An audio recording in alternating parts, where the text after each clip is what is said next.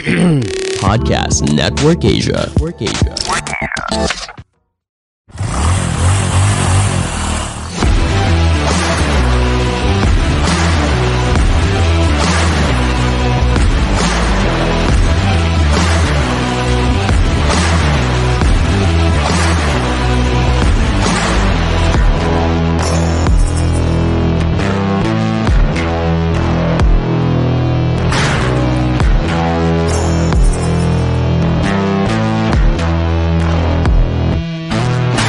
Tonight on Tunay na Rider, we've got the normal Tunay na Rider crew dito, yung regularized, yung may, Tunay na Rider Maki, Tunay na Rider Jolly, and Tunay na Rider Iba.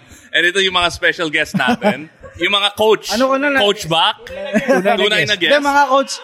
Coach Bak, Coach Mel, and Coach Joey. Hi, Coach Bak. Hi, Coach Bak. So, how was your experience? Wait, my English is out of order. So, how's Germany? Very difficult. Thank you for coming to the Mel and Joey show. Yan. Joey show. Palakpakan naman. Next topic. Palakpakan nyo naman yung Coach Mel and Joey. Bagong graduate. Woo! Alright. Maraming salamat sa Dayo. Galing sa KRB, galing sa CIS. Grabe. So, it's a grand opportunity for us. Bro. Mindanao ako galing. Mindanao Avenue. From Mindanao. So, this is a very rare opportunity for us to have dalawa sa pinakamagaling na coach. Para sa akin, Oo. Ewan ko para sa'yo. Para sa akin din.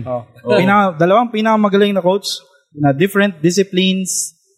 Off-road, si Coach Mel Aquino at si Coach Joey Storm Rivero. Yeah. Woohoo! Meron tayong guest coach, Maki. Sino? Oo, si Coach Bakpago. Hindi ko alam. Alam ko talaga, na siya eh. For good na siya, kaya hindi ko na siya ina-expect na babalik. How to get better and how to improve your skills in riding motorcycles tonight. But we're also gonna find out kung sino matitira, si Bak o si Maki. Tingnan mo, Bak, all out. Okay, let's start. Maki, it's your show. Parang alam ko na yung next episode. Balita. Uy, alam nyo ba motorcycle lane i-implement na sa Commonwealth Avenue. Ha? Oo. Si Bak nagulat kasi kakabalik lang nito kanina. Matagal siyang OFW. Tanongin natin yung mga coaches natin. Anong masasabi nyo about yung exclusive motorcycle lane? Coach, ano ba ang idea mo about it? Well, of course, whatever they're planning for, the road, giving exclusivity for the motorcycles, of course, it's good, right? And pretty much, if they can really maintain it as exclusive motorcycle lane, that's really going to be very convenient for the motorcycle public sa atin. And maiiwasan natin yung accidents between cars, trucks, and, ang talagang problema na lang natin doon, sila Boy Kamote. Yun na lang yung Then again, in other countries, elevated pa nga yun. I think in Taiwan, di ba?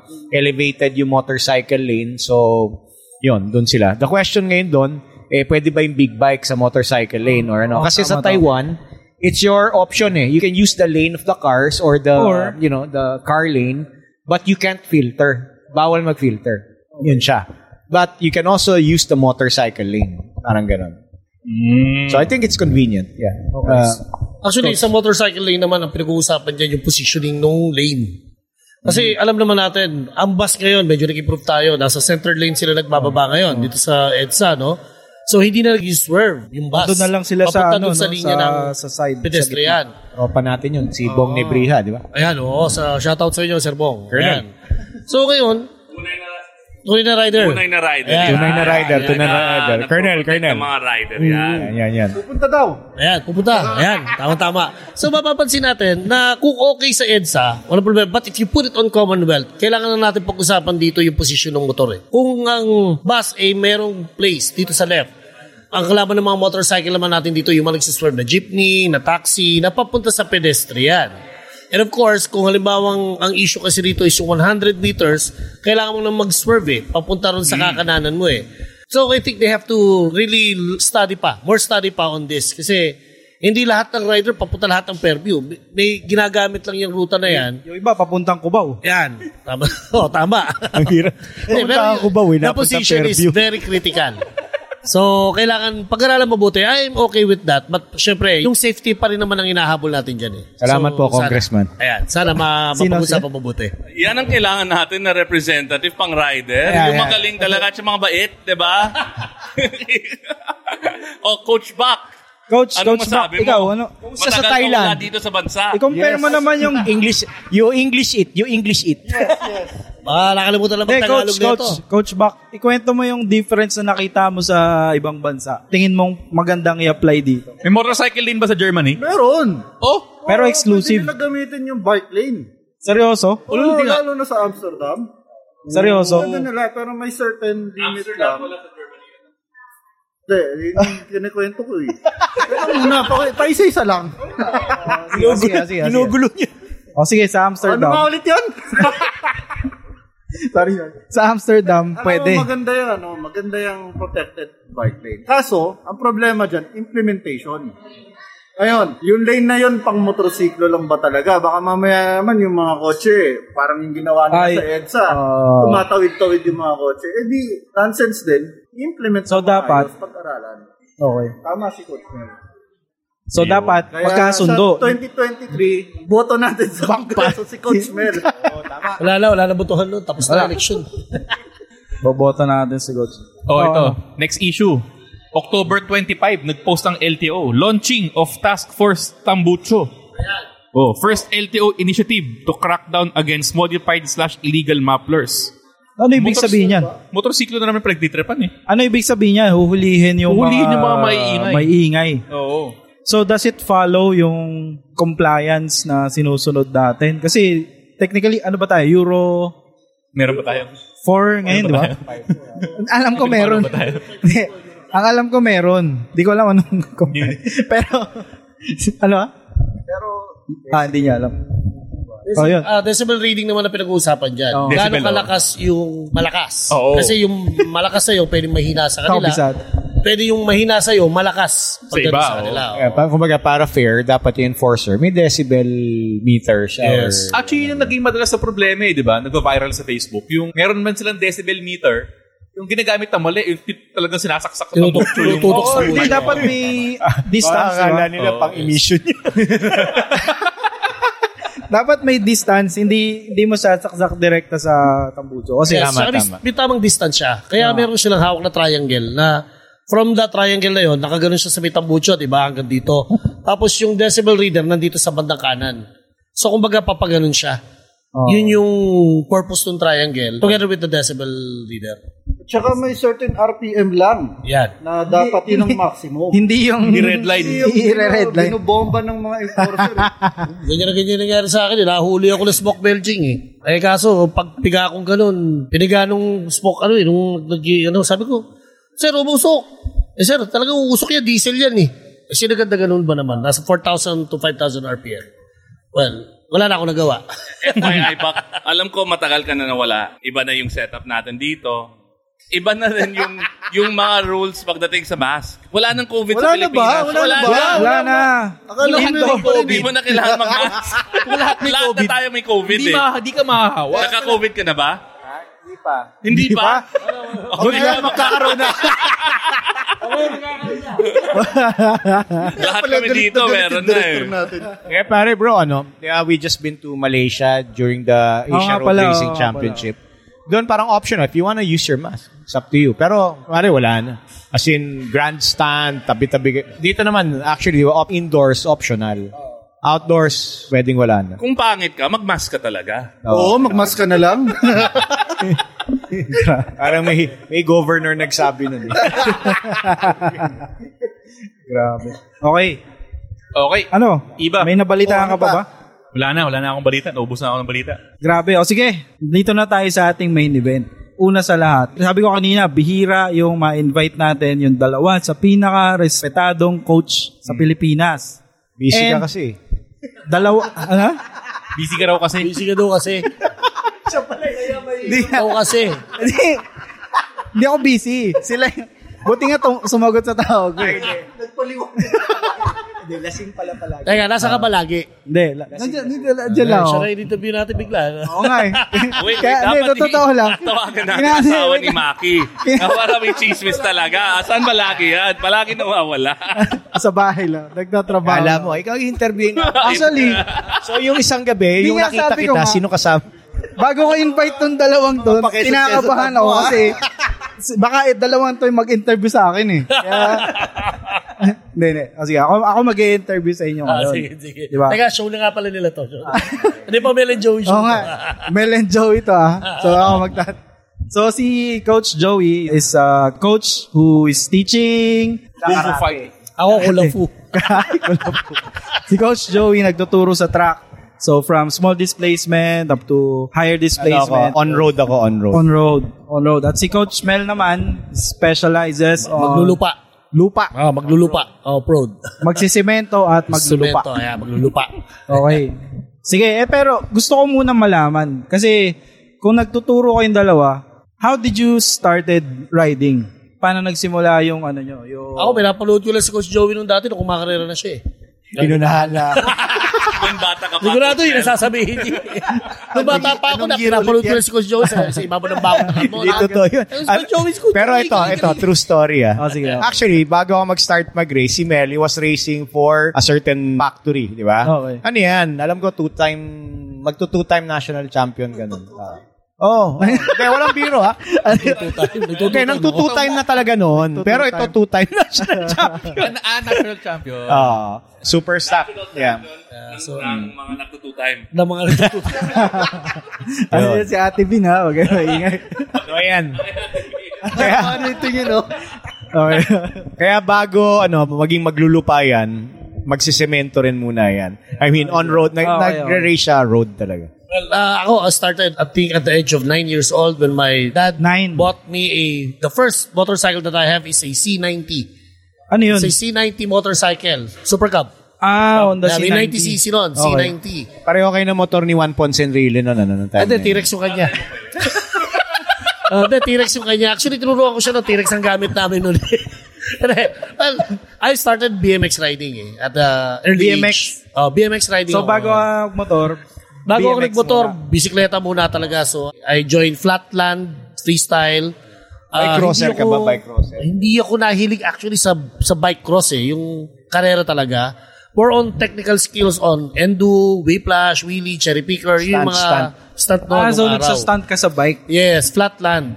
Then after that, yun nga na... Ilan taon ka nun? Well, I was early, mga 9 years old ako noon. 9. Yeah. 68, 1968. Mga 90s, 30. Panahon pa ng hapon yun. Yeah, then after that, Nauso yung motor. nanakaw yung motor na binigay sa akin ni AirPods. Nanakaw Yung C90 yun. na ba? Oo, yung C90. So, nung sumunod, kasi hindi na naman mababawi kasi wala nang papeles. Kasi, wala eh. So, my second bike na registration is a Yamaha V50. Yun na yung cab na two-stroke. Ayan. So, from there, nag-aaral na ako kung paano bumabiyahe kami sa Lopez, sa Antipolo. Ito yung mga 90s, yung sa Alpha D. So, pag walang tao sa Antipolo, nasa Green Hills lahat, sa Creekside, sa McDonald's. O yung open yun. Wala pa ng mga layer parking. Pag wala ng tao ron, nandun yun sa White Plains. Nagkakaroon ng drag race ngayon doon. So, yun lang yung puntahan namin noon. Yung drag race, sumasama ka doon? Yung uncle ko Yung parang actually. sa Netflix?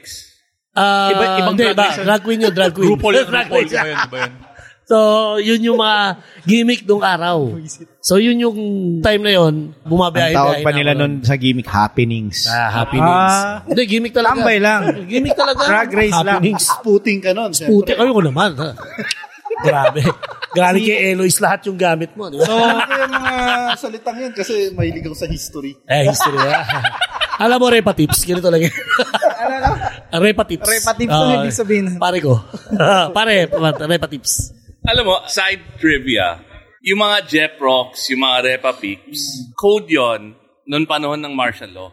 Yes, exactly. Totoo yan. Para kung nandun yung mga police, yung mga informant, hindi nila alam. Ang bobo nila eh. Hindi nila alam kung ano mga pinag-usapan nyo. May parak. Lespo, di ba? Batsi na tayo, Repa. Diyan ang lespo, mga Parak. Ayan. Ayos. So, So, doon ako nag-start mag-ride. Then, syempre, dahil nga sa hilig na rin magmotor, I was inspired by my family, the Belford Motors, yung mga uncle ko na hanggang sa, napasok ako sa motocross, nahihilig na rin ako sa road race, hanggang sa, tuloy-tuloy na yung ride.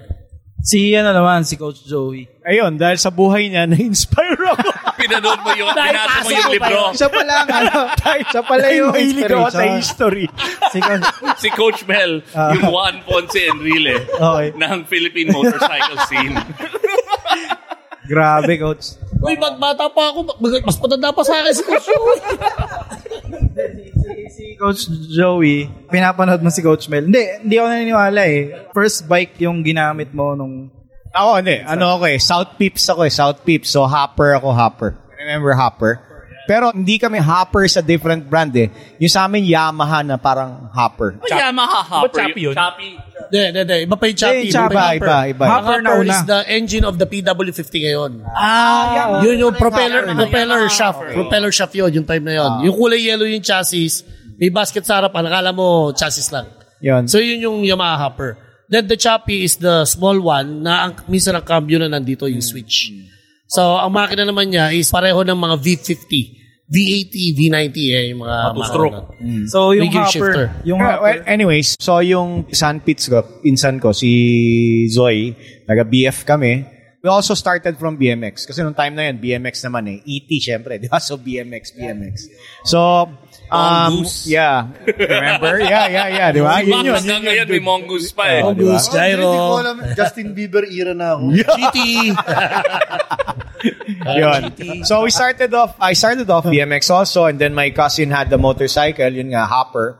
So, I think that's the first motorcycle that I tried, automatic yan. And then, one of our friends, in the village, Cross High School, congressman na siya, governor na ba o congressman? Si Henry Tevez, kapatid ni Gov. Arnie, no? Meron silang, super cup, basta ganun. So, we're always together. So, at times, he'd leave the bike with me. Di ako sanay. Doon ako natuto mag-ambyo. Pero, yun eh, may clutch na ba yun? Wala. Parang Same ng automatic PW50 yung Twist and go. twist and go lang. Yun. Then, yung kanya, parang Econo something. Ay, yun. Econo Power. Yun. Yung C70 May naman cambio, yun. yun. May cambio. So, yun. Same ng C90. Same ng V50. Semi-automatic. Semi-automatic. Walang clutch pero may gear shifter. Kasi yung di ba, hopper parang 50cc lang. O, di ba lang naka-Econo something kami. Ang bilis. May cambio. Okay. Something like that. That's my first exposure sa motorcycles. And then later on, I started riding underbones also. Una sa underbone, uso talaga, I remember, drag racing talaga. Di ba? Parang sumikat nga sa Bataan nun. Taga-Bataan na ako ng time na yun. Yung Superman, yung dumadapa sa... Dumadapa sa ibabaw ng motor. Walang wind drag. At saka kahaba ng highway sa Bataan. Grabe. Doon sa may... Natulugan na pag-isip mo, highway pa rin. So, Grabe doon. most of the popular racers na taga-Bataan, dyan nagsimula. Drag racing talaga. And then one day, merong isang kaibigan natin, si Papa Spark mo, si Brian. Brian Ortile. Dumayo Sa doon. Australia. Karera, di ba? So, alam mo naman yung karera, pagdayuhan, minsan, walang nagpapatalo. Di ba? So, medyo may diskusyon. So, humirit to si Brian, parang, kung talagang kumakarera kayo, dapat kilala niyo ako. Kami parang, Ano yun? Puntahan niyo ako sa ganitong sa Subic International. Naghahamon. Naghahamon. Pa doon. That was para makikita raw namin kung ano yung totoong karera. Parang ganon. Hindi kami naman nila. So sila yung mga taga-Bataan, pro racers that time. Yeah. Kalaban nila, Mel. Different. So si Mel, dumadayo na rin para... Wala nang biruan. So, when we went there were races, no? So, wala pang Clark International nun. So, it was Subic International Raceway. Doon ko nakita yung local racing scene, no? And may mga factory teams, and Mel was there. He was with the factory team. And I remember he was racing for a title Nung time na yun, yung manufacturers sumusuporta na sa... Yes, actually, there were two manufacturers who are competing. Yung sa Pilipinas. Yung Verde. It was headed by Joletao at that time. So kaya nga, yung time na yun, may super stock 110. It's all stock. It was underbone na nun, bro. Four-stroke na. And then, because of that, walang biro. We got inspired with that. And in Bataan, we started, trying to learn how to corner. Parang, naalala ko, si Saldi Canar ngayon. Kumakarera pa Dito rin. naman sa Legend. kabilang side ng Honor, Bataan, diba? yung Twisties. So, ang gagawin ni Saldi, testingin niya, di ba? Paano lumiko? Pag sumemplang, hindi ganon. Siyempre, hindi. Trial and error. I see. Walang race Okay, lang sa okay. Bataan eh. Kasi nagising sila, nag-racing. Parang Iba diretso pa kalsada. yung discipline. May ngayon ng question ako. circuit. Walang nagtuturo ng During that pagmumotor time, wala dati. bro. Wala talaga. Kaya nga sinasabi ng sobrang swerte. Anyways bro, just to continue that, after we got into circuit racing as privateers, we tried it out.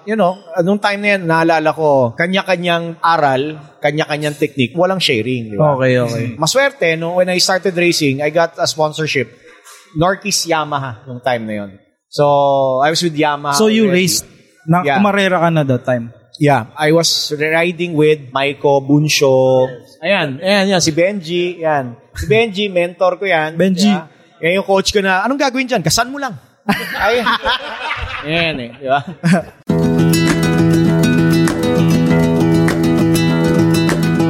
Annyeong, it's your K-drama tita, Tita Marian, inviting my fellow K-drama fans to check out my podcast, Annyeong Tita, where every Tuesday I upload a new episode all about K-drama. From the hottest K-drama in town to the beloved classics. Basta K-drama, pag-uusapan natin yan sa Annyeong Tita. Available on all major streaming platforms, powered by Podcast Network Asia and Podmetrics. Saranghe! Nalagyan mong gasolina. Noong time na yun, bro, yun yung Irano Racing. They're also racing that time eh. And then eventually, si Kuya Yoyong created the team. So yung YRS, so yun, kasama rin tayo. That was my stint with Underbone Racing or riding. I see. Eventually, I stopped. Hindi ko na inabot yung IRGP, bro. Honestly, kumakarera kami ng mga to, walang transponder. Walang transponder. Scoring. At saka, Manual scoring. hindi, magandang tanong. Boss, paano nalalaman sino yung sa grid? Kung sino pinakamaaga mag-register? Siya nandun. First come, first serve. First come, first Kaya serve. gabi pa lang, nakapila na yung mga boots doon sa sekretariat. wala palang dati, yung parang Wala. Yung mga time trials, qualifying, wala. Qualifying, wala. Wala. Kasi actually, the circuit racing in Carmona started by EL Race Tech, this is Ernie Yongson. They started under Bone Racing in Carmona. Okay. Doon nag-actually Kaya totoo talaga, start ng small bike racing. Talagang Carmona ang Dami ko boom nalaman. talaga. Carmona talaga. Okay, next question. Ay, makita ka lang. Bago ka mag-next question. Basta, sige. basta tayo ng comment. Oo nga. Daming comment. Comment. Marami yatang fans eh. Ito, maganda yung sagot to. sige. Unang comment galing kay Ral Lopez. Ako nasabi. Unang tanong daw, Coach Back, ang boto niya. Tapos ano daw ang best Yamaha? NMAX 155. Kasi okay. daw, kahit daw marami na raw siyang big bike, ilang yung flex yan, babalik ka pa rin sa NMAX. NMAX. Mali ka ng binoto. Tagayama si Maki. Lista mo na yun. lista mo agad Wala, di ka mananalo dito, Bak. Okay, NMAX, no? Maganda talagang motor. One of the best touring scooters ever. Ito pa, Maki. May bumoto kay Maki. Best Yamaha daw sa kanya, Mio I 125. Okay. Dahil doon siya sa matipid sa gas at malakas ang hatak. Less maintenance at swak sa budget. Siyempre Ayos naman. yun, Mio, pwedeng legendary pang-marketing tagline. scooters. Sige, Okay, sige. Mura na. pwede ko nang nauutang pa. tanongin. Pwede na ako magtanong. So ngayon, yung tatlong guest natin ngayon, meron na silang school. Yung isa, hindi ko alam kung anong plano niya sa buhay niya. Diba? Pero umalis siya, meron siyang gagawin daw. Hindi natin alam. Diba? So, when did the school idea came? Paano nyo naisip na, gusto ko na magtayo ng school? Si Coach Mel mo, tanongin. Actually, nung 2003, 2004, I was interviewed by Sir Alcamba. Ito yung Inside Racing Retro. Okay. So, dun sa interview yun, in-interview niya ako ng time na yun na, ano ba after racing, ano ba ang magiging, susunod mo? Sabi ko, we really want to have a national talent na may lalaban natin sa ibang bansa. Then, sabi ko nga, by that time, nagtuturo na ako noon. And I always stick to that, pangarap ba? Yung focus ko ako dun sa gusto kong mangyari. Well, nung nakarating ako sa Japan, that was in 2007, bumalik ako, sabi ko, gusto ko magtayo ng school. Pero nagtuturo ka dati, di ba? Sa safety racing. riding. Actually, the first love that I do is yung safety riding. More on safety riding advocacy ako doon. Okay. And, Second love mo si Bina. talagang ganon. Hindi pa. Ang second love niya, on the side, pero nagtuturo ang siya first- na stunt. Yes, pero ang first love ko talaga off-road. Stunt. Off-road Simulo talaga. ng stunt to. Oo nga, hindi. Well, yun yung mga time na wiwili kami, ginagamit namin yun as marketing activity namin. Mag-start kami, tapos pag marami ng tao, tsaka namin ipapakilala yung unit na Okay. Pero, syempre, dumating yung time, one person that inspired me a lot is Jake Swan. He is the first, actually, what my knowledge, he is the first motorcycle riding course instructor. And for school. That time, papasok na ako sa company noon, sa isang manufacturer. Sabi niya, inalok niya ako, Mel, gawin kitang coach ko dito sa school. Sabi ko, sir, sayang, kasi papasok na ako as employee of a manufacturer. Pero, what hit me most, kasi pag nagkukwento siya, nagsasabi siya, nagkakandak siya ng training, lahat ng tao nakikinig sa kanya. And yung passion niya, kung paano niya idilalatag. So, tinamaan ka nung... Tinamaan ako eh. So, sabi ko, ito yung gusto kong gawin. Ito yung, okay. ito yung magiging future ko. Okay. To share the knowledge of safety riding. So, from racing, stunt, napunta ka dito sa safety riding. Yes. So, yun, dun mo nakita yung passion na gusto mong gawin. Yun yung pinaka-basis talaga. You know, when I moved from scooters to big bikes. Nag-enroll ako doon sa school ni Jake Swan. Yes, dito yata sa yun. Parking sa BGC. Kasi walang masyadong development, no? Palahiban pa BGC noon. Oo, hindi naman. May mga meron na. Ano ba yata yung... Meron na Fat rin. Tuesdays. Fat Tuesday. Fat Yan. Tuesdays. Oo. Doon yung training course siya. Tapos he Doon ako do nag-aaral. his classroom in Valle Verde. Ayan. Okay. So, doon yun. Okay. So, that inspired me to So, put up a school.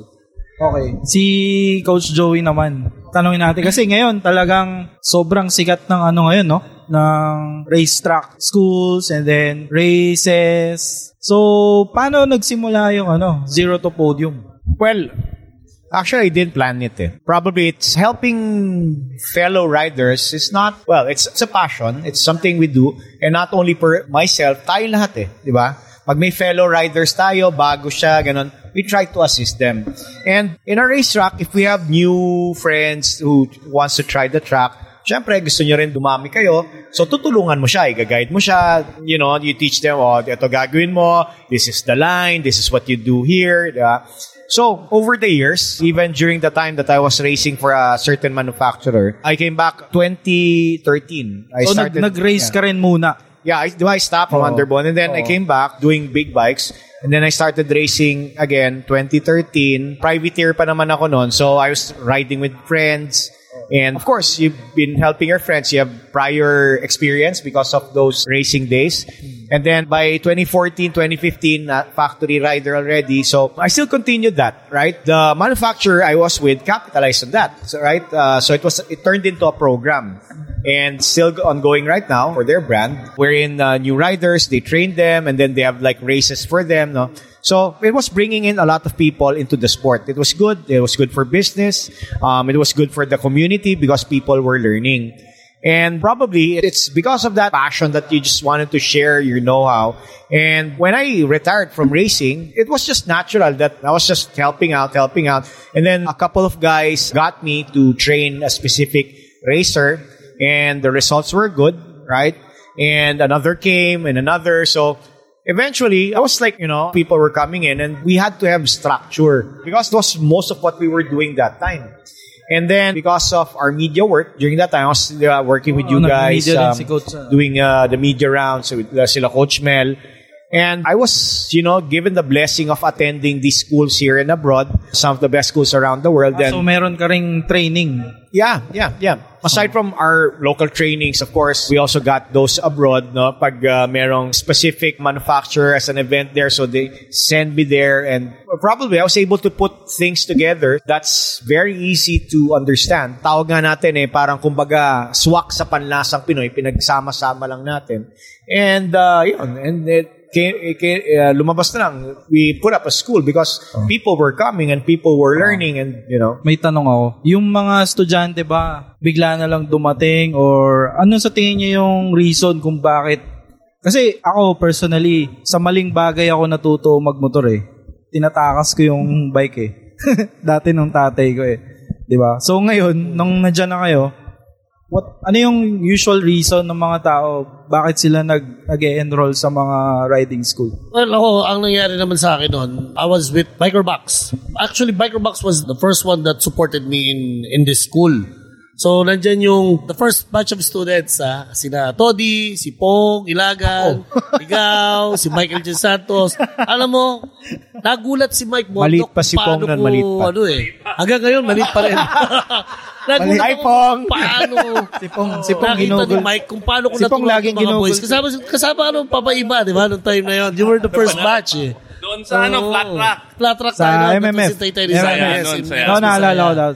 So, parang nakita ni Mike, sabi ni Mike, Nel, you can teach. Pare, we can get more students. So, nag-start na, pati yung Brapak, sina Echo, So, sabi ko, sige, gawa kami ng programa. Kasama nga natin itong Motora, Azul na, we take care of the food. Kami, kasi Mike, bahala sa students. So, nandun lang ako. Hanggang sa nagtuloy-tuloy. Then, word of mouth, uy, pare, galing magturo si Mel, puntahan mo, dito tayo sa ganyan. So, parang siya na rin yung nagbigay sa akin ng confidence. Ano lang siya, continuous.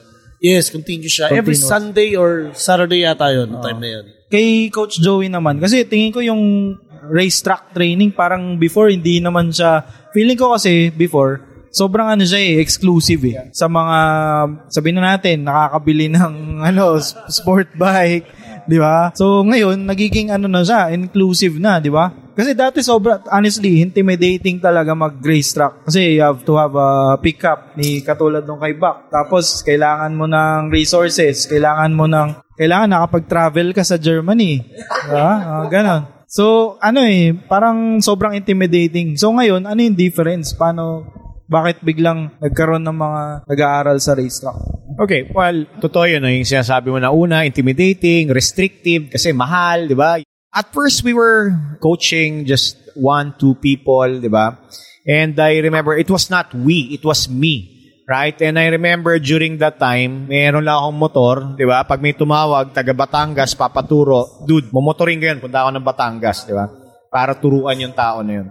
And then kinabukasan, merong isang magtuturo, ayan, alam ng mga people sa Batangas Racing, matutulog ako doon sa BRC para doon sa So, I think it was really hard work, right? Na talagang yun yung passion mo, and because you believe in the craft that you have and people were improving, so talagang chinaga ko. No? So, most of the time during Batangas talaga, kasi it's a little bit more affordable compared to the rates of the other track. And it was closer to a lot of people, no? Madaling puntahan. Ito, expressway eh. Dude, kung wala kang 400cc, di ba? Or pickup, problema eh. And una, ganon. So, una, paisa-isa, minsan dalawa, tatlo. And during those days, we never promoted the school. It was always word of mouth. Word of mouth. Word of mouth. So, I never... nagpipicture ako ng ginagawa natin, ganito, but we never go like, enroll with us. No, we don't do that. So, friend of friends, that's hanggang... So, parang mason. Tsaka may nababasa ako na yung iba, gusto mag-track kasi gusto ng picture na, diba? Hindi, sumasayad yung mukha sa, Normally, hanggang ngayon, bro, minsan, darating doon pag, it's like, una, may superbike, diba? Kasunod na superbike, magandang picture, naka-knee drag, those things, diba? Hindi, ako gusto ko rin talaga nun, diba? Pero bro, kahit sino naman ikaw, gusto mo nun? Oo, gusto ko nung ganun. Sayad ulo? Di naman, mga siko lang. Langit lupa. Pero ito bro, and eventually things evolved. I think our school was able to do that shift, Even during that times, the racetrack management were not used to regular riders training at the track. So ang tanong, hindi pwede yan, walang leathers, di ba? Teka, ba't magle-leathers hindi yan, they're here to train. Correct, so, correct. they had to adjust also their rules to accommodate those people who come to the track to learn. And what we did was, we did not only teach sport riding, but mainly riding. Di ba, ang racetracks, bare minimum is naka-pads, di ba? Knee pads, elbow protective pads. riding gear, bro. No, pero ako, one of the biggest reasons na hindi ako nagtatrack Wala kang is suit. walang kasya sa akin na suit. Kahit manghiram ako, wala di ba? So, hindi ko pwede mag-road, Hindi, di ba, na lang ako, mag-off-road na lang ako. Di ba, hindi ko alam kung totoo to kasi gusto ko mag-track. Pero, ang mahal ng suit, man. Ang mahal. Di ba? Magkano pinakamurang? And then, doon ko lang gagamitin. Hindi ako, di ba? Hindi ako sport bike person. But Isa lang, the skills honestly, that I want to learn, I can only learn and push my limits exactly. sa track. Di ba? What we worked with between the management, the managers of the tracks is I explained to them that this is actually the best place to train. Before, expert riders lang. Now, we have beginner sessions in the racetrack. Yes. They accommodate people riding with even cruisers, right? Now, they go around the track. Di ba? Yeah. The reason behind that, why we bring the riders to the track, because it's a controlled environment. Correct. Right? So, wala dyan tatawid na, Aso, commuter, tricycle. or pedestrian, walang aso, di ba? So, you can really focus in proper training, safely, right, in the confines of that controlled area. Likewise, the layout of the track is challenging enough to develop the proper riding skills that you need. Okay, so let's get this straight, Kahit wala akong suit, pwede akong mag-train. Right now, the Batangas Racing Circuit and Clark International Speedway, where our home is, the school is. So as long as you have rated protective gear, helmet, diba? Bawal yung what do you call that? The modular, bawal yun. Bowling ball. Kailangan full face. Iba. Rated. Kailangan X-rated helmet. Rated, Ano X-rated? Rated anyways, lang. bro, the policy naman is not to be restrictive, but more of safety concern. Yeah, diba? Kasi for the school or the racetrack to be inclusive, honestly, yung suit talagang intimidating. Yun yung sinasabi kong intimidating part na kailangan sport bike, kailangan leathers. Alpine Stars, baka naman, di ba? Baka And have you ever seen a fat guy in leathers? Grabe. You know what? That's a horrible image. Jerry Guevara. Folsom Festival, marami. Si Jerry Guevara. Yung rider mechanic namin. Oh. When I was another manufacturer noon. Tapos kila Nagkaroon coach. kami ng heavyweight category. Talaga? Si Jakes One, gumawa ng pork chop category. Oh my God. Literal.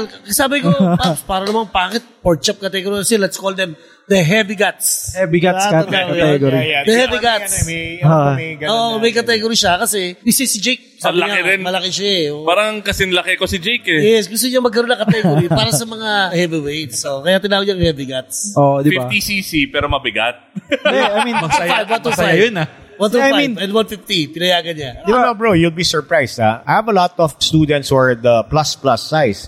And some of them come with their, adventure bike kasi, and then eventually, once they came there to, sharpen their riding skills, not necessarily racing. After a few sessions, they start having custom-made suits, bumili na ng naked bike, which is more comfortable for them.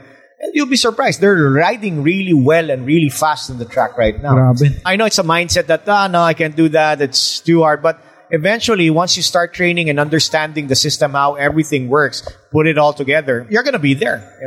Correct. Delikado pala iba, no? Pag Oo. ni Coach Joey. Baka di mo na i-maintain. Man. Pagka nag-start tayo, man, sigurado. Honestly, you had me at custom-made suits. Talaga wala akong mahanap na ready to wear. Kay Coach, kaya may tanong ako, kay Coach Mel naman, sabi mo, may tinuruan ka na from zero. As in, di talaga marunong mag-motor. Di ba? Kwento mo naman yung Kasi last Saturday, meron akong student, dalawa. Mag-asawa sila. Yung lalaki, nagra-ride na. He's going to take basic off-road. Kaso yung babae, gusto niya mag-learn to ride. May problema. Hindi siya marunong magbisikleta. Mag-balance. Oo, Wala, hindi siya balance, mag-balance. E di, nandun yung isang coach ko, si Coach Da. Sabi ko, sige Coach Da, handle mo na si Kuya. Ako na bahala kay Mrs. So, we started some basic drills kung paano yung makilala yung throttle, yung clutch. Sabi ko, ma'am, ganito tuturuan kita kung paano magmotor. Paano gamitin ang motor. Pero yung balance, kailangan tulungan nyo ako kasi sa inyo yun. So, we started by walking the dog, getting to know the clutch, getting to know the brakes. Second day, at exactly after lunch, 3 o'clock, nilagay ko na siya sa big truck.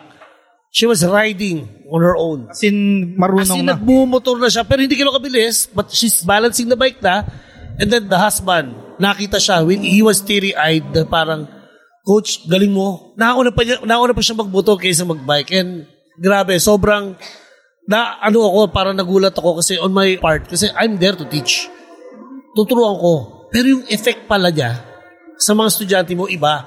So parang, pati ako parang naluha ako na parang, grabe, meron nagbago sa buhay nila after that session. Na parang, yung kasawa ko pumasok dito, hindi nagmumotor. Pero ngayon, lumabas siya rito, nagmumotor. Coach, kita tayo next week. So, parang ang datingan, may kakilala pa akong mga gusto magmotor pero hindi naman magbike. Sabi ko, teka lang sir, dali lang. Mahirap talaga. Pero, ano katagal bago, 2 days. 2 days. 2 days. We do that also naman nung panahon sa kabilang manufacturer when we were partnered with LTO. Pero, nagagawa naman namin.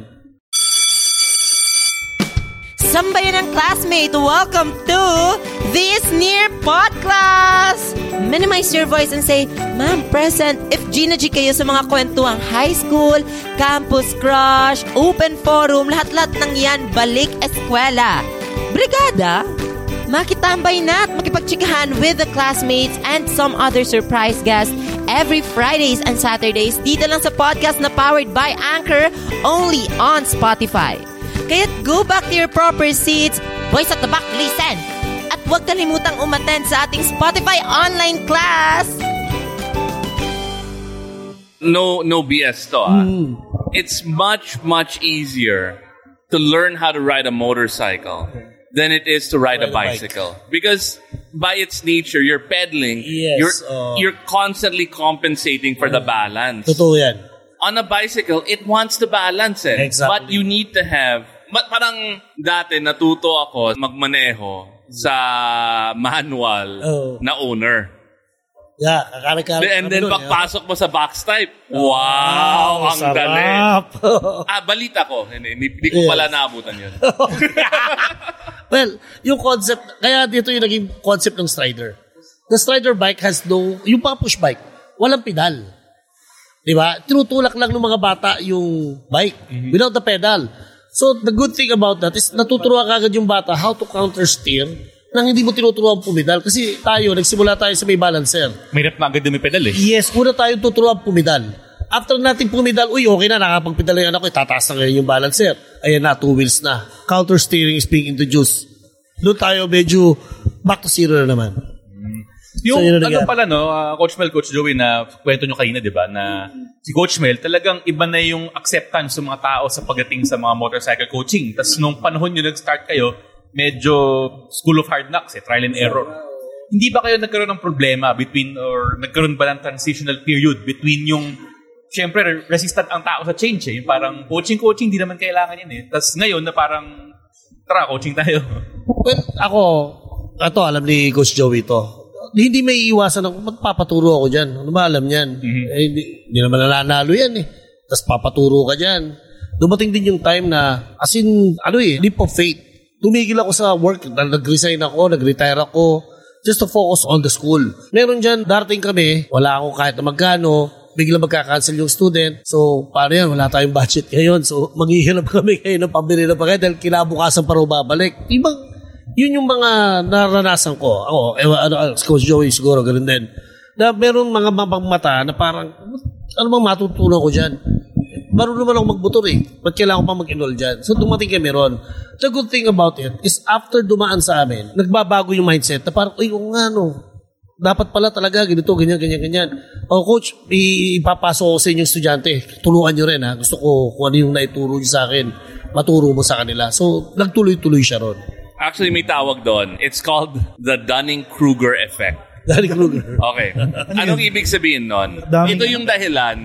Dunning-Kruger. Ito yung dahilan, ang daming eksperto sa internet. Oh, yeah. Because the less you know, the more confident you are na marunong ka. The more you know, the less confident you are na marunong ka.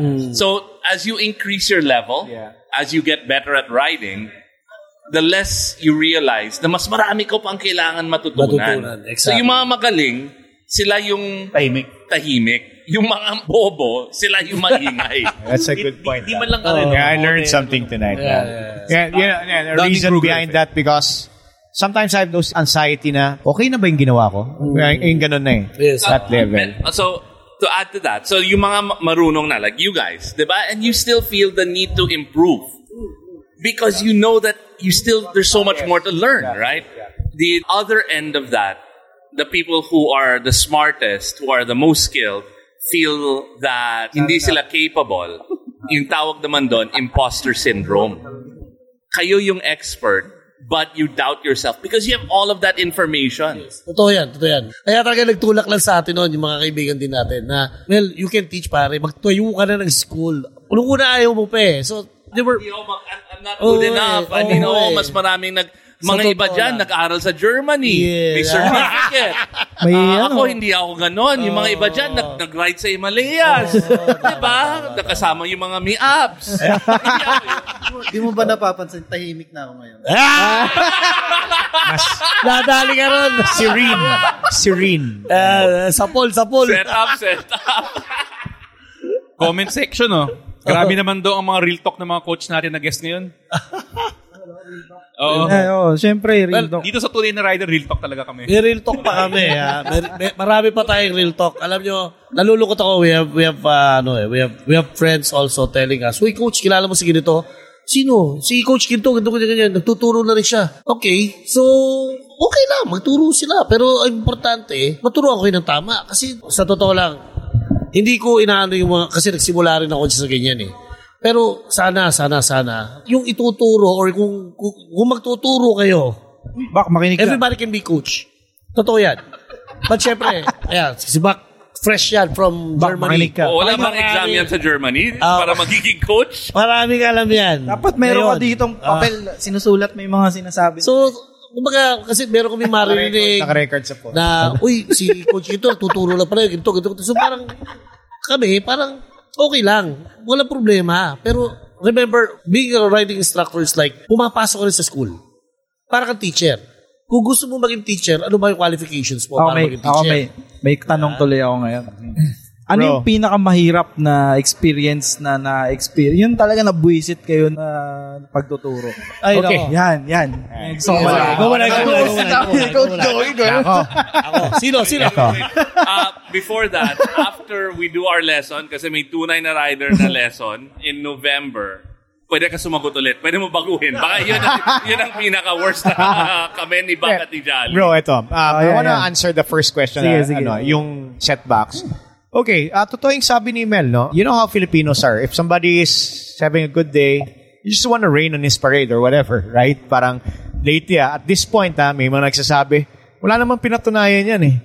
Pero yung estudyante niya, walang panama lahat sa mga estudyante ko. Sabi na nga nung taas, di ba estudyante mo, tinatalo ng mga estudyante niya? Di ba? Ano pinatunayan, di ba? My point here, bro, is, okay, I don't think Freddie Roach is a better boxer than Manny Pacquiao. Right? Ang pinag-uusapan natin dito, pagtuturo. Yung output ng student. Hindi naman ako racer. Coach nga ako eh. Di ba? Ako, when I started off, bro, I had a lot of BS. People talking, he doesn't know what he's doing. Everybody's laughing. I just did what ginawa ko lang. Passion ko, tuloy-tuloy. Isa, dalawa, di ba? And then, lahat sila pinagtatawanan, pati yung mga tinuturuan ko. Later on, mas magaling na yung tinuruan ko kaysa sa tumatawa. Then, kasama na rin siya. Yeah? And it was that story. And I just kept counting my blessings. Ang hindi lang alam ng mga basher ko, bro, sila yung aking mga consultant. Yun yung hindi nila alam. Because every time they say something about me, I listen. And then I check, totoo ba? If I see it's medyo, inaayos ko lalo. That's the reason why we get better and better and better, right? May basher without the yabang as I bro. Yeah. No. I mean, I get it. There is a certain level of... Si Bak lang basher ko. Dapat may konting yabang na may karapatan. That's backed on yes. the output of your students. But on the flip side, there is the humility to accept that you're not perfect. Exactly. And these guys know what they're talking about and improve. Yeah. That's your advantage. Yes. That's probably what lessons here. Because I know a lot of people who get depressed when people talk against them. Well, what I do is I just listen to them and pick up, tama ba sinasabi niya? Do I have to improve? And that's the reason why we never stop at this stage. Every day, I come home from a class, that syndrome, I think, parang kulang yung ginawa ko. Parang kulang pa yung tinuro ko. And Pero pag chinek mo sa student ko, teka lang, information overload na. Diba? But, dude, a reward of really having your students go home and go like, coach, solid, na I never experienced that. And that was a day-to-day reward that we get as coaches. People learning from that. Both the BS people are talking, you don't care about that. I mean, yeah, you can talk and talk, but we're here doing this and expanding. And after a few years, even those guys who were laughing at us were now supporting us, right? And me, I remember from sleeping in the papag in BRC, waiting for the next student, becoming one of the top tier coaches of Yamaha Philippines. And lately, buhat na rin ang bangko konti. Lately, I'm also the national coach for Yamaha. I'm the international coach already, di ba? Coming from there. So if I did not listen to those negative feedbacks and work to bring out the best I could be, I wouldn't be here right now. So the lesson there is, just suck it all up, right? And do what you have to do. Gawin mo lang, di ba? Bak, suck it all up. Kumaga sa motor, ika nga, dati, pag yun ang ginagawa namin sa mga long ride namin ni Bak, nagsasakot all up kami. yung buko, the buko. Ano? Pero, bottom line, bro. Yeah, guys, even mga televiewers natin, gasan mo lang. Just televiewer, ano yun? Televiewers. Gas lang. Yeah. When in doubt, throttle out. Yeah. Even in life. Yeah. Hindi, tama. Kasi may nabasa ako Maraming tao, hindi sila nag-i-inform. Kung gusto mo ng accurate information, magtanga-tanga ka. Kasi people want to correct you Di ba? Mayari, for example, kung may gusto kang malaman, pag nagtanong ka, babalik ta rin ka ng tao, sabihin yung mga puro kalokohan. Pero pag may sinabi kang maganda, parang people will correct you Yes. Di ba? Parang ganun Si Coach ba, may na-experience ka bang mga problems before sa school? Yung mga mas magagaling pa? Marami ka bang haters? Well, okay, as a coach kasi, kailangan mong, kailangan mong tanggapin lahat yung sinasabi. Tama si Coach Joey ron. Pero at the end of the day, kailangan lumabas siya ron na naniniwala siya sa mga sinabi mo. Na naging confident siya doon sa mga sinabi mo. They can tell you na, Coach, paano ito, ganito. O sige, subukan natin itong ganito. So I'll give layman's term, magbibigay ako ng example. At the end of the day, magiging okay lahat Kasi hindi natin pwedeng on the spot, i-correct mo sila, hindi. O sige, may lalapit sa akin, Coach, I already know how to do the slalom, I do the circle, ganito. Wala ka bang advance dyan, ganyan? I'm riding a 1,000cc motorcycle na. Ganun po ba, sir? We start on a 125. Hindi, I'm riding a liter bike na okay. So, so... Yan. So, mas wiwilihan mo sa mukha. Ay, bistawain ko. I'll give him the... sige, sir. Wiwilihan ka. Here's the other thing that I realized. Ang hirap ng trabaho nyo. No. Because, one, grabe. Anyone who buys a bike na over 1,000cc, sobrang yabang nun. Diba? Admittedly, mayabang ako. Nagsimula sa diba? 1,000cc. And number two, bossing yan. Diba? So you guys have to deal with these really strong personalities. Exactly. And then the second thing that I'm listening to both of you, is to be a great educator, to be a great coach, you also have to be a great learner. Yeah. Mismo. Yes. Correct. Marami ako natutunan sa estudyante ko. Sobrang, I thought they can learn from me. But it's the other way around. Doon ko napatunayan na, coach ako. Marami akong alam. Marami silang matutunan sa akin. Pero yung alam ko kasi hindi nila alam Pero paano mo ituturo sa kanila yun kung hindi mo ibababa yung sarili mo doon sa alam nila na para maabot nila kung ano yung gusto mong ituro sa kanila. So, I've learned a lot. You should try na maintindihan kung saan sila nanggagaling. Kasi hindi lahat ng tao alam yung alam natin. So, paano mo siya ituturo ngayon? So, layman's term.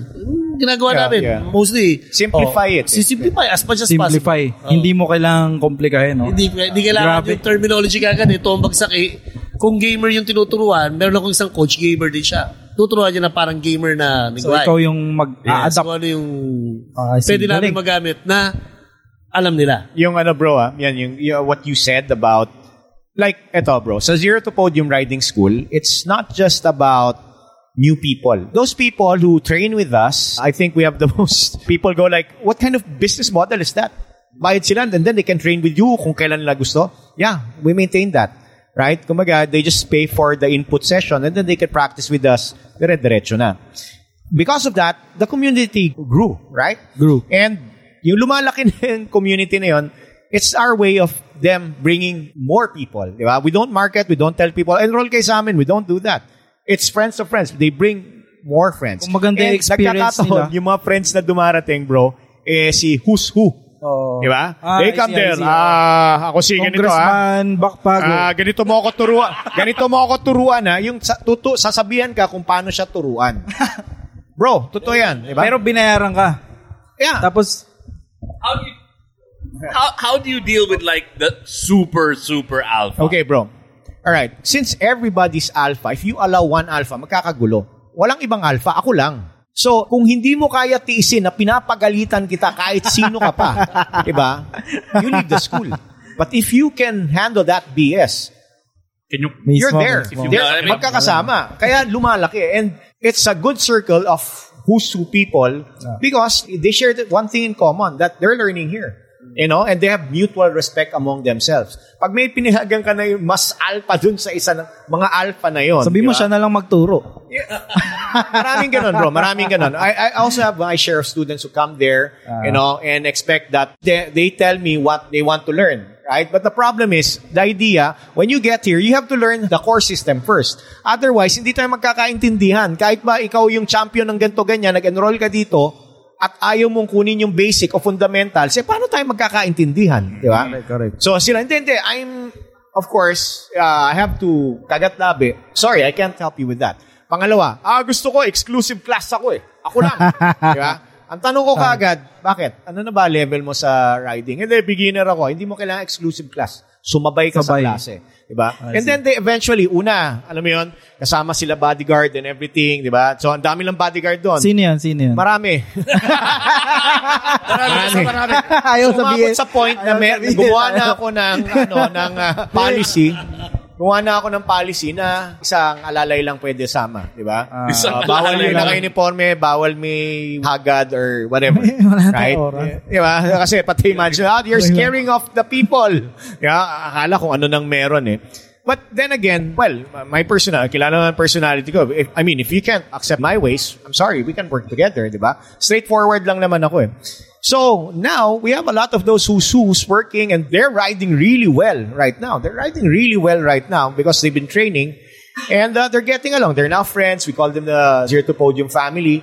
They also train with Coach Mel. I bring them to Coach Mel. Siya naman minsan yung... Pero behave na pagdating sa kanya, di ba? Kaya lang minsan may mga wang-wang. Actually, sa off-road naman kasi iba naman yung outdoor eh. More on kami. Mapapansin mo sa coaches natin, lahat halos kami mahaba pasensya. Kailangan mahaba pasensya mo because we have learned to ride classes eh. Then away lang talaga. You know one thing I've learned. So I'm not a great rider, but when it comes to like startup and entrepreneurship, when you reach a certain level, one of the perks of being at that level, kasi nung nag-umpisa tayo, hindi natin pwedeng gawin to, is the ability to confidently say no. I don't need you as a student, diba? Parang I can survive without you. But in a nice way. That shows your caliber and your level na eh. Ako kasi iba yung approach ko eh. Hindi ako kasi ni Coach Joey. Kasi ako diplomatic ako eh. Madiplomasya ako eh. Diplomasya. Violente. Hindi ako kasi violente. Si Coach Joey, nagagalit. Kasi, kumbaga, pag dumating nga, katulad yung kinukwento ko sa inyo na naka-liter bike ako, ba't pag-gagamitin mo ako ng 125? So, dumating si Jeff Chan, dala yung 250 na YZF. Sige, Papa Jeff, meron lang ako na itong YZ250 mo. Papa Jeff. Bakit? May pasusubukan lang ako kasi naka-liter bike daw eh. So, pinasakay ko siya ng YZ250. Ginamit niya. Hindi man lang makapag second gear dahil sobrang lakas ng first gear. Pagbalik niya, doon niya naiintindihan. So, yung ginawa kong style na, Sir, okay, you have 1,000cc. Let me use a 250 YJF para sa'yo. Subukan nyo. Doon niya lang na-realize, ay, ibang hayop pala to. It's a different animal. Normal yan. Even most of my students, na parang naka 1,000. Pagdating, no, kaya ko yan. Kasi, at the end of the day, naiintindihan niya, sunod siya eh. Bakit? Kasi kailangan mo maparealize muna sa student na, Sir, ibang hayop ito. Iba yung discipline na to. Sa circuit, you can use a 1,000cc. Walang problema dyan. Tirahin. Pero pag off-road bike na, medyo dito, Dito, Adjust. dito sila parang bumabayit. Yung may mga sungay, pagdaan sa off-road, teka lang, hindi ko kabisado ito. Makikinig ako, baka sumemplang ako dito. So, ganun. Anong motor ulit yan? Ha? Anong motor? YZ250F. Yamaha yan, di ba? Yamaha Oo yan. naman. Saan available nga ulit yan? Available yan sa Y-Zone, sa RevZone, sa lahat po Sa lahat ng motorcycle Yamaha dealers dealerships. nationwide. Ayan, nationwide po. Sobrang Because Meron tayong rev always, zone. klase. always remember that Yamaha revs are hard. Hi, besties. This is Mitch B, and I have a podcast called Cyber Crush. This is a podcast where we discuss love, friendship, family, career, and anything else about being a teenager stuck in this pandemic. So stick with me, you guys. See you every Tuesday and Fridays to Cyber Crush, powered by Anchor, only on Spotify. One of the things I realized, sa kwento ni kasi minsan may mga tao, again, going to the people who don't know a lot but feel they know everything. You have to be so freaking patient, Coach Mel. Oras yung kinakain, nanghiram ka pa ng motor para mapakita na mali siya. Pero ano, Pare, nakakapagod yan. Basta pagbayad siya, okay lang. Pumunta siya dun sa racetrack. Yung style ni Coach Joey. Okay, ayaw mo? Okay, sige, wag lang. Bro, okay. In the Clark International Speedway, there's a lot of schools. We have a lot of coaches there, doing really good jobs. You'd observe that our school, Zero to Podium, maraming foreigners nagtitrain sa akin, right? We're talking about Americans, Australians, Germans, Europeans, di ba? Yeah. No, even we have Africans even training, regulars who's training with us. And people get surprised. Panay foreigner dito, di ba? You know what? I think one thing that I developed during my stint, I did BPO before, di ba? I learned being straightforward. If you're straightforward, one, you understand how they are. They're not being coops, di ba? They're just saying what needs to be said. And I'm like that. I go straight, right? If it's a no, and they're no paying talaga. you Yes. to learn. Yes. And they have a limited amount of time. Yeah. If you don't give it to them, sila yung lugi. Yes. Yeah, Pwede ba yun, papasok ko sa school, tapos sabihin ko sa prof, dapat yung gusto ko lang ituro sa akin. Di ba? For some reason, bro, honestly, for some reason, some people think that that's okay, right? Hindi okay yun. What we just tell them is, you know what? There's a system how to do this, okay? Hindi naman ako violent agad. Of course, I explain it in terms that's logical, easy to understand, and practical, di ba? There are some people talaga na, that nag-aaral na sila sa'yo, but they still research, that's okay. But my point is, once you're here, palaging half-filled yung glass mo para, we can put in more knowledge. But if you can't do that, it's either you're eating up the time of the other students, di ba? So, it's rather, don't attend na lang. Or, minsan, we even offer na, we'll just refund you para wala na lang tayong problema, di ba? I mean, it's a trivial amount. It's not really about just money, but it's about our passion. And what these people don't understand is how we prepare for a class in the morning. Yeah? Na every time I drive from Quezon City to Clark almost every day, right? An hour. Right? To get to my class. And people go like, ba't di ka doon natutulog? Because that time, during I drive, is my psych up time. Doon na ako nagpe-prepare. I was put in mind that these guys are first-timers, they're excited, ano yung expectations nila. And even you've been doing this day in, day out, you have to be a good experience every time you do your class. Alam mo yun? Tama. Na palaging money's worth and hindi lang yung experience. Tsaka yung picture na, picture na nakagano. Picture na nakasayad yung tuhod. Well, kasama kasi may picture eh. Pero, dude, awayan yun. Pag nagkaganon, nangaaway. Kaya mapansin nyo, may mga comment na, yari ka kay coach. Kasi, I even stopped doing it because, people, they try to do it. I mean, we understand that it's not an objective, di ba? But it's a result. But people want those diba, pictures. If you're lower, you're slower, di ba? Yes, of course. You have less contact patch. Diba? Less contact patch. Ganda lang siya sa picture. Yeah. Pero, sa Apex, mabagal ka. Pero alam ba ng mga taga-Marilaki yan? Hindi ko alam. Corners. Kailangan nila mag-enroll kila Coach Mel at I'm gonna teach you. We're gonna teach you that. Maganda to next Meron tayo ng Oo. Parang gusto ko mag-track talaga. Yeah. Sige. Teka lang, may time pa ba tayo? Oo. May nagpapa-shoutout pala, Grab food delivery rider sa Binondo. Grab food delivery sa Binondo. Pa-deliver po dito. Maraming masarap dyan. Punta ka dito sa Motora Azul. Pa-deliver. Sagot namin. Yung mga quest... Boto daw siya kay Sir Maki. Ano Kasi daw magandang bike? Mio 125i ang kanyang daily everyday bike for work. Yun. Ano pa? Walang kupas. Si Ref Boyle Baste, napakaganda ng comment ni Ibo. Napakahusay ng mga coach dito ngayon. Walang tapon. Bakit ka tumatapon? Ano itatapon tayo? Wala tayong itatapon. Magaling talaga tong dalawang to. Ano pa kayo? Ano pa? Ano pang bike daw yung maganda? Napakahaba ng ito. Ayan. Paduelos. Ano sabi? Para sa kanya daw, ang pinakamagandang Yamaha bike ay ang YZF R1M. Kasi my God. power, looks, and sound. All in na talaga lahat. Napakaganda. Nangingibabaw sa lahat. Ito may question ako sa dalawang coach natin. So you're teaching using Yamaha bikes, di ba? Si Coach Mel, ano ba ginagamit natin ngayon for ano? Well, for learn to ride, we have the Yamaha XTZ125. For the basic off-road, we have the WR155R. For trail module naman, I let them use my Zero 250. Kasi iba-ibang equipment, iba-ibang gamit, parang kumbaga sa mekaniko, iba yung tools para sa bawat gamit. Ganda, puro Yamaha. Maganda Puro ba? Yamaha. Si Coach Joey, ano bang ginagamit nating bikes? Yan. First and foremost, I'd like to take this opportunity to thank Yamaha Philippines, right? Yamaha Philippines. We wouldn't achieve what we've achieved without the help of Yamaha Philippines. Yan. Nandito si Jonathan. Yan.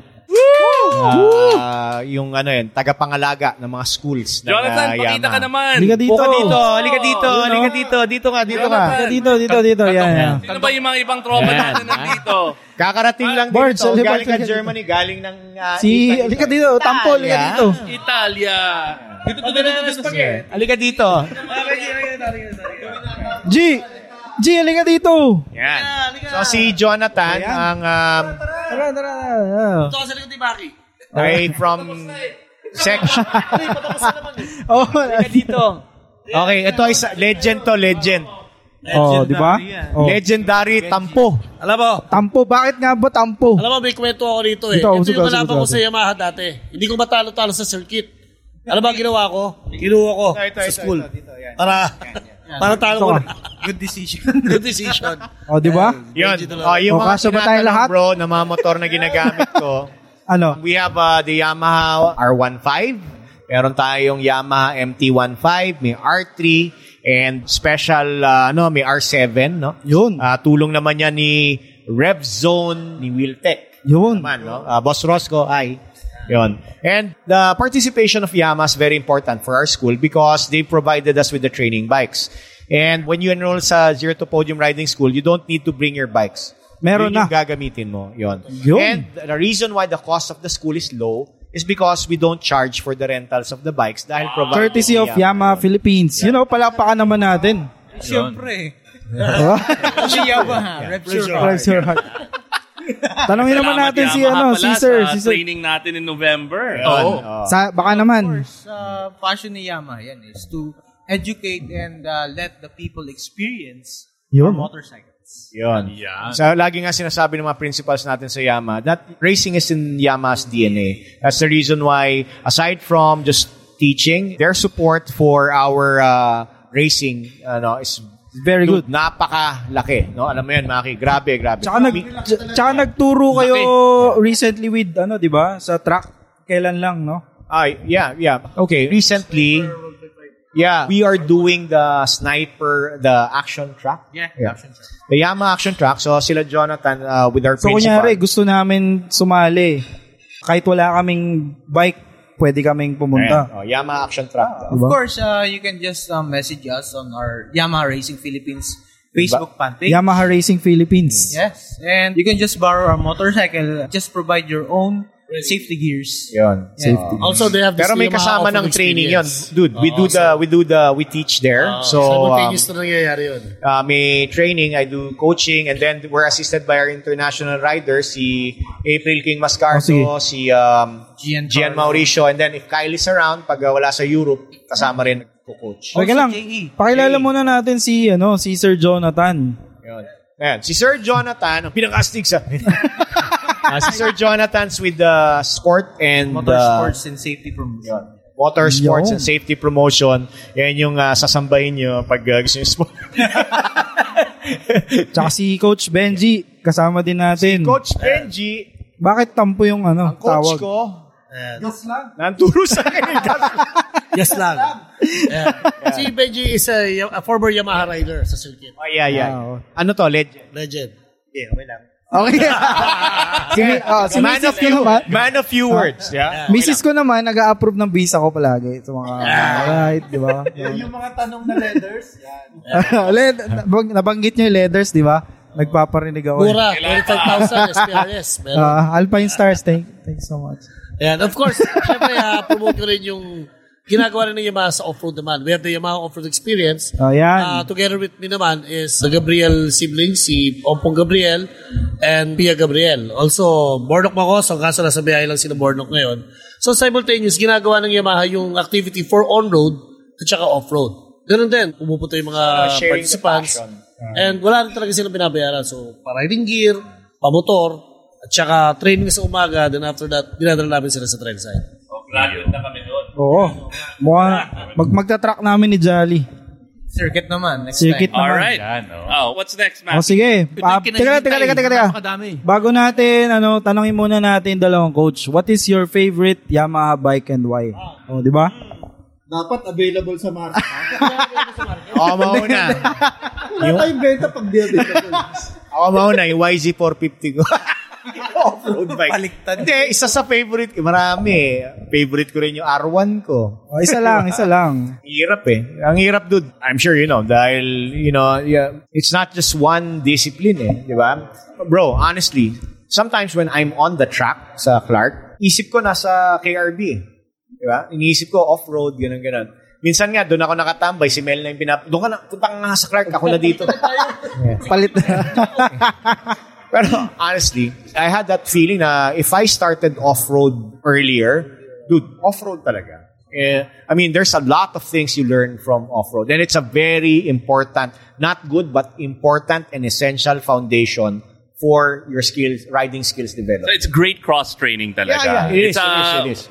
Coach Mel and Coach Joey, you gotta go through both of them. Our areas of cooperation would be like, we have this race training program in Zero to Podium Riding School for our alumni. So when they take it, one of the module is they have to attend Coach Mel's classes because they have to learn how to ride off-road. People go like, dude, road nga kinuha ko bakit ako mag-off-road? It's simply explained as learning traction where there is least traction, learning control where there's least control. Yun yung reason. Pagbalik mo ng road, bro.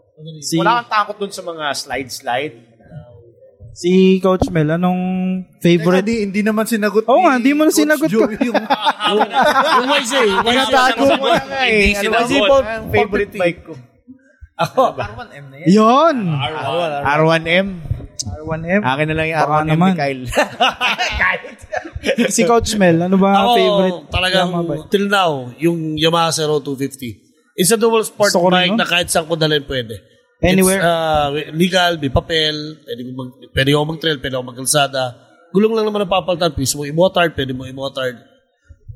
Yamaha Zero 250. Yung Tenere ayaw mo? Andiyan na si Jonathan. Ay, kung bibigyan ako ng Tenere sa Wait. Tatanong ko sa mga tunay na rider, hosts, kung ano yung favorite Yamaha mo that you've owned. Yun na lang. Ako, sagot muna ako. Noon bumigay yung clutch ng GS 1200 ko, kasing presyo ng Yamaha Fino. So bumili na lang ako ng nanalo ako ng Yamaha Fino.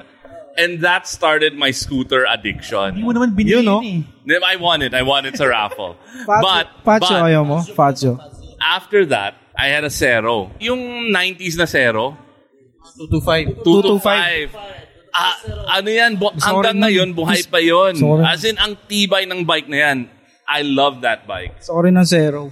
Ako, pinaka-paborito kong Yamaha na motorsiklong nagamit ko. Tatay ko kasi dati may RD400. Ginamit ko yun isang beses. The Widowmaker. Kasi talagang upakan niya na ako nun. Kasi alam niyang mamamatay tao yung bike na yun. Two-stroke 400, di ba? Two-stroke na 400cc na twin cylinder. Wow! The Widowmaker. Galit na galit siya sa akin yun, ginamit ko yun. Parang ba't mo ginamit yan? Hindi mo pinalam. Kaya ako pangarap ko makakuha ulit ako ng RD400.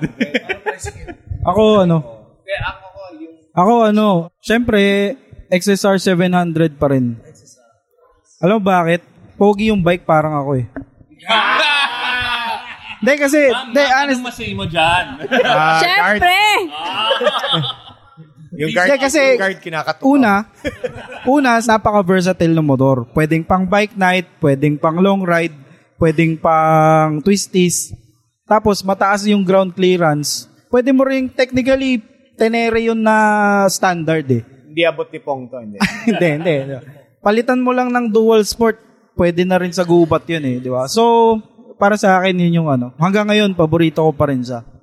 Alam nyo, mahirap talaga mamili ng motor. Ang gawin nyo, pumunta kayo sa kahit anong Y-Zone showroom. Maraming mga mababait na salesman at saleswomen na tutulungan kayong mamili ng tamang motor para sa iyo. Alright. Maraming salamat, Coach Joey and Coach Mel. Yes, thank you. For being here. Any last Thank you words? for coming to our show. Sana magkakita-kita ulit tayo sa susunod namin season. May gusto ba kayong pasalamatan na mga kung sino-sino man? Ako muna. Okay, I'd like to thank SEC Motor Supply, Sir Brian, Enios Motorcycle Oil. I'd like to thank Yamaha Motor Philippines, Sir Jonathan, Mamabi, Sir Tony, Sir Hansen. Maraming salamat po. Thank you rin po sa IRC Tires, improves riders' confidence. Ayan. And YRS Buffler, kayo yung Bunsyo.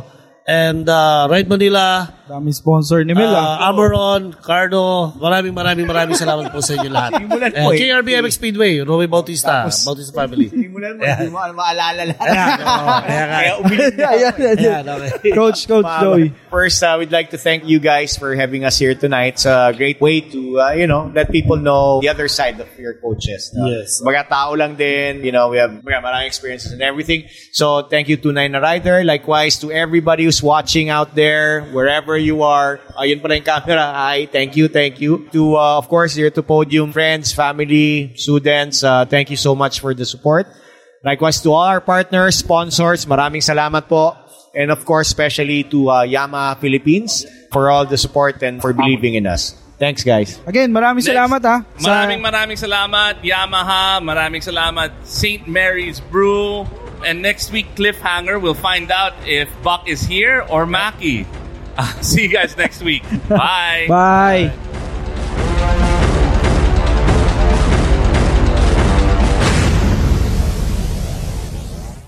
The views and opinions expressed by the podcast creators, hosts, and guests do not necessarily reflect the official policy and position of Podcast Network Asia. Any content provided by the people on the podcast are of their own opinion and are not intended to malign any religion, ethnic group, club, organization, company, individual, or anyone or anything.